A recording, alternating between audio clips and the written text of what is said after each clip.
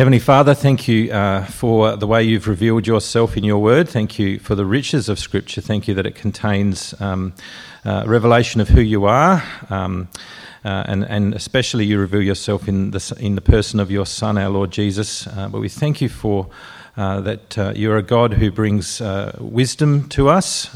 We thank you for the wisdom of your word, and we pray that as we hear words of wisdom today for how to live our lives in light of who you are and what you've done for us in Jesus, please work powerfully by your word, through your word in our hearts and lives, and bring glory to your name through lives transformed by your word. We pray in Jesus' name. Amen. Job chapter 28. There is a mine for silver, and a place where gold is refined. Iron is taken from the earth, and copper is smelted from ore. Mortals put an end to the darkness. They search out the farthest recesses for ore in the blackest darkness. Far from human dwellings they cut a shaft. In places untouched by human feet, far from other people, they dangle and sway. The earth from which food comes is transformed below as by fire. Lapis lazuli comes from its rocks, and its dust contains nuggets of gold. No bird of prey knows that hidden path. No falcon's eye has seen it. Proud beasts do not set foot on it, and no lion prowls there. People assault the flinty rock with their hands and lay bare the roots of the mountains. They tunnel through the rock, their eyes see all its treasures. They search the sources of the rivers and bring hidden things to light. But where can wisdom be found? Where does understanding dwell? No mortal comprehends its worth. It cannot be found in the land of the living. The deep says, "It is not in me." The sea says, "It is not with me." It cannot be bought with the finest gold, nor can its price be weighed out in silver.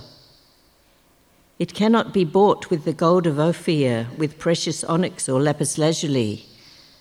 Neither gold nor crystal can compare with it, nor can it be had for jewels of gold. Coral and jasper are not worthy of mention. The price of wisdom is beyond rubies. The topaz of Cush cannot compare with it. It cannot be bought with pure gold. Where then does wisdom come from? Where does understanding dwell? It is hidden from the eyes of every living thing, concealed even from the birds in the sky. Destruction and death say, "Only a rumour of it has reached our ears." God understands the way to it, and he alone knows where it dwells. For he views the ends of the earth and sees everything under the heavens. When he established the force of the wind and measured out the waters, when he made a decree for the rain and a path for the thunderstorm, then he looked at wisdom and appraised it. He confirmed it and tested it. And he said to the human race, "The fear of the Lord, that is wisdom, and to shun evil is understanding." Well, good morning, everyone, and Happy New Year to you. I trust you've had a good New Year's. Looking forward to the year ahead. But maybe for you, it's not exactly looking forward. Maybe you've seen this meme floating around the internet. I think it captures something that a lot of us are feeling. Do you remember the heady old days of New Year's Eve 2019, when we looked ahead to the year ahead with a naive optimism? But then 2 years of COVID has sort of shaken our confidence, hasn't it? We're not quite sure what's going to greet us as we walk through that door into 2022. Well, friends, this is the kind of world we're living in. It's the world we're all living in. And the question I want to open up for us today and over this next few weeks is, how can we live well in this kind of environment? How can we live well in a world that has so many joys and wonders, but also a world of instability and insecurity, a world in which there's a lot of pain and suffering, a world where we're not in control? That's a reality that has come home to us, hasn't it, over the last couple of years? Maybe it's something that's always been true, but just that we're just sort of realizing it in a more acute way. There are many attempts to answer that question, right? How do you live well in that kind of environment? There's lots of attempts to answer it. What we're going to do, though, over these next few weeks in January is to hear a little of the Bible's answer to that question. There's a word in the Bible for this kind of living well in the world God has made, this kind of skillful living. It's called wisdom. That's what we're thinking about over these next few weeks. It's called wisdom. I've used this image before, but it's a great one. It's a bit like working with wood. You can see there on the picture, if you've ever worked with wood before, you know that wood has a grain to it. Wood has a direction that the fibres of the wood all go in. And if you try to carve out a piece of wood against the grain, it's likely to kind of fracture and splinter. It's not going to do what you want it to do. What you need to do is kind of respond to the way that the wood is and work with the grain if you're going to make something beautiful, like that little duck there or whatever it is. I think this is a really helpful image for us to understand the Bible's idea of wisdom. Because just like that piece of wood, the whole of creation, the whole of the universe, the whole of your life has a grain to it, a direction that it's made in. There is a kind of givenness about reality, about things, a way things just are. And it's just like carving that piece of wood. Living wisely, living skillfully in this world means recognizing that grain and going with it and not cutting against it. So, over the next few weeks through January, we're going to be dipping into a really interesting and important part of the Bible. It's a collection of books from the Old Testament known as the Wisdom Books. They're books of ancient wisdom, but they speak with incredible relevance and power to us today. You can see up on the screen there, we're going to think about what the Bible says about how to live wisely with this grain of the universe next week in suffering. We'll be back in the book of Job for that. Then in thinking about love, living wisely in love from the Song of Songs. Wisdom in anxiety from the book of Ecclesiastes, and then wisdom in fear from the book of Proverbs. But what we're going to do today is we're going to have a higher level kind of view. We're going to reflect on a chapter in one of these wisdom books, in the book of Job. It's kind of like an introduction to this whole idea of wisdom and where we can find it. It's a chapter that comes right in the middle of this book of Job. And if you know anything about the book of Job, which we'll look at more closely next week, it's a book all about suffering. It's about wisdom in suffering. It's this chaotic, wild book. And it's got a lot of anguish and confusion, and you can feel like that as you're reading through it. But right here in the middle of the book is this kind of calm, ordered reflection on wisdom. It's like this oasis in the middle of a desert. So we're going to look at this chapter together this morning as like an introduction to this whole theme. But the first thing that it says about wisdom, I think, is a bit of a shock to us. If it's true that there is this grain to the universe, this way things are made, and living well in God's world means lining yourself up with that grain, then surely finding out what that grain is, finding out wisdom is deeply important for all of us. And as you start reading this chapter, it seems like, at first, it seems like humans should be able to find wisdom because we're really good at finding a whole lot of things. We're really good at finding hidden things. And so I have something for the kids now. It's sort of a halfway through kids talk, so I need your help though, kids. We're going to find some hidden things. So let's have a go. Okay, it says there, Mama Duck is hunting for her 3 ducklings. Can you help her find them? Can anyone spot them? You reckon you can spot them? Yep. Okay. Let's go to the next slide, see if you got it right. Hey, there we go. Okay, what about next? Find the one that is different. Have a look. See if you can find the one on each line that's different. You reckon you got it, Meg? Yeah? Remember your choice, and let's go to the next slide and see if you're right. Yeah, well done. See, we're so good at finding things. Here we go. Here, this one will challenge you, though. Next one. You have to find the Santa. Hidden in... There's a whole lot of delivery cars. I'm not sure anyone... Does anyone think they can find it? You reckon you've got it, Cassia? Yeah? You reckon you've got it? Okay, let's have a look. Next slide. Yes! Hey, well done. Okay. Well, we're really good at finding things, right? Humans are really good at finding, but what this chapter does is it takes this idea of finding hidden things and it uses the image of a mine. It uses an image of mining underground for hidden things. Verse 1 says this: "There is a mine for silver and a place where gold is refined. Iron is taken from the earth and copper is smelted from ore. There are these treasures hidden deep in the dark places of the earth." But what does it say in verse 3? He goes on, "Mortals put an end to the darkness."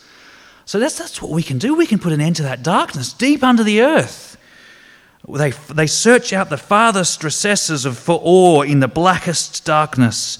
Far from human dwellings, they cut a shaft in places untouched by human feet. Far from other people, they dangle and sway. You can kind of picture like a mine, an ancient mining shaft down, and they're kind of dangling and swaying as they're being lowered down into the mine.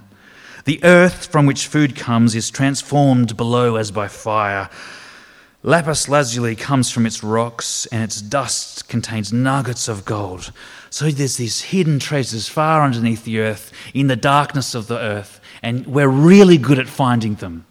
We're really good at finding them out. We find things in places but we find things in places no other creature can find them.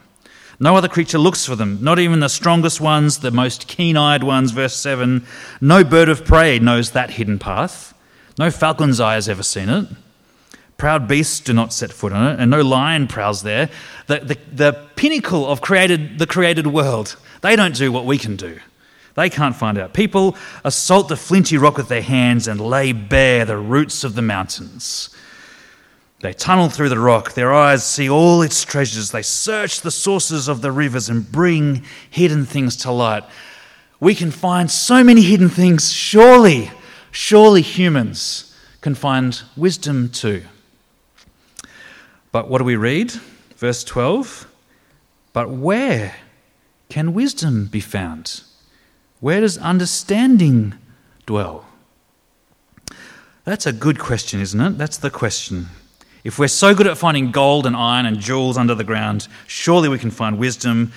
But here's the shocking part of this section, the really humbling reality that the Bible teaches us. Verse 13, "No mortal comprehends its worth. It cannot be found. Wisdom cannot be found in the land of the living." The deep says, "It's not in me." You should dive as deep as you want. It's not there. The sea says, "It's not with me." See, wisdom isn't something that we can find out on our own. It's not something that we can even if we all work together really, really hard, as much as we can, it's not something that we can work out. It's just something that is not available to us. We can't find it. Not only that, he goes on, we can't buy it either. Verse 15, "It cannot be bought with the finest gold, nor can its price be weighed out in silver. It cannot be bought with the gold of Ophir, with precious onyx or lapis lazuli." Friends, this is really important for us as we start this series thinking about wisdom. The first thing the Bible wants us to know about wisdom is that it is out of our reach. It is out of our reach. I want to give really wonderfully good news today. But we're only going to see that and hear it and take it into ourselves and feel it as the wonderful news it is if we first come to hear and accept this sobering bad news. When it comes to wisdom, when it comes to seeing the way things really are, the way the universe is, this grain of the universe, and when it comes to you living your life in line with it, human beings are stumbling around in the dark. You are stumbling around in the dark. And on your own, in your own strength, you'll never find it. You can read all the books you like. You can go on all the spiritual retreats you can find. You can enroll in as many university courses as you can. You can do amazing things. But this true wisdom will always be hidden from you. You can climb the highest mountain. You can learn from the greatest gurus. You can create the most successful, profitable business. But true wisdom will always be out of reach for you. You can look inside yourself. You can look in your own hearts. But even there, you will not find this wisdom. Do you see what I'm getting? It's really quite a shocking and humbling thing that the Bible is saying here. It's a humbling claim. And what it does is this chapter plugs into the whole big story of the Bible, where humanity we've cut ourselves off from our Creator, where people, you and I, we live according to our own plans and our own desires, rather than joyfully trusting and obeying His. And that break in our relationship with God, it means that we've cut ourselves off from wisdom too. So long as we live sort of disconnected from our Creator, we won't be able to see the grain of His creation. And this is a tragedy. It's such a tragedy because wisdom is what we need. Wisdom is what we long for. Verse 17, neither gold nor crystal can compare with it with wisdom, nor can it be had for jewels or gold. Coral and jasper are not worthy of mention. The price of wisdom is beyond rubies. The topaz of Cush cannot compare with it. It cannot be bought with pure gold. And don't you feel that, friends? Don't you feel that? Wouldn't it be wonderful?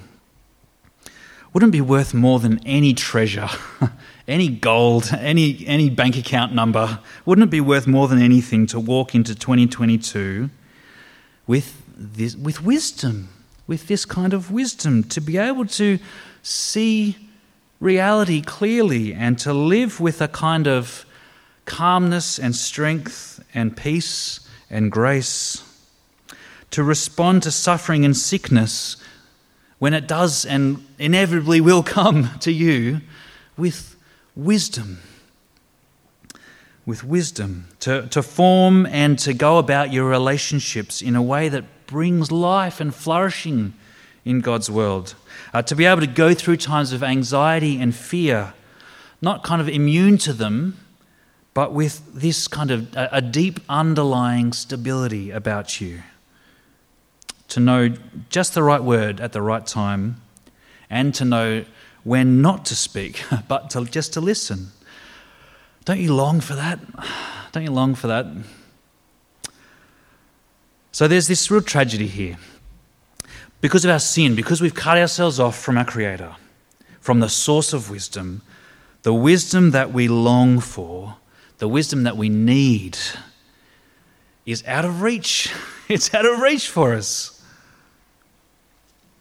What God's word is putting before us today, what the Bible is telling us today, is that the first place to start for you to find wisdom is to recognize that you can't find it. Not on your own, not in your own strength. And to be humbled by that reality, to be humbled by it. Wisdom is out of reach for us in our own strength. But did you see what we're going to read as we go on? It's out of reach for us, but it's not out of reach for God. It's not out of reach for God. If you're looking for wisdom, what this passage is telling us is to start looking for wisdom means to start looking for God. Verse 20, where then does wisdom come from? Where does understanding dwell? It's hidden from the eyes of every living thing, concealed even from the birds in the sky. Destruction and death, say, only a rumor of it has reached our ears. Right? Everything, no one and nothing knows the way to this wisdom, except verse 23, God. God understands the way to it. He alone knows where it dwells, for he views the ends of the earth. He sees everything under the heavens. When he established the force of the wind, when he measured out the waters, when he made a decree for the rain and a path for the thunderstorm, the strongest, most terrifying natural events, when he decreed those and made a path for the thunderstorm, then he looked at wisdom and appraised it. He confirmed it and tested it. See what this is saying? Well, while we can't find wisdom in our own strength, God knows the way to it. Of course he does. He's the creator of the universe. He fashioned this world with its grain, with this grain. And he doesn't hold wisdom back from those who come to him and ask him for it. He is a generous God. He has revealed his wisdom in his word. He has spoken it. That's what you read in the last verse of this section. It's like this climax of the whole chapter where it's all been headed. Verse 28 says this, and he said to the human, this is wisdom revealed. It's not something that we can work our way up to. It's something that has come down to us in the word of God. He said to the human race, the fear of the Lord, that is wisdom. And to shun evil, that is understanding. It's a really intriguing little verse, isn't it? There's so much in there. Do you notice how wisdom isn't some sort of abstract thing that you can discover? Maybe something that's only really smart people can get to. True wisdom is all about your relationship to God. It's all about your relation. It's what's called here the fear of the Lord.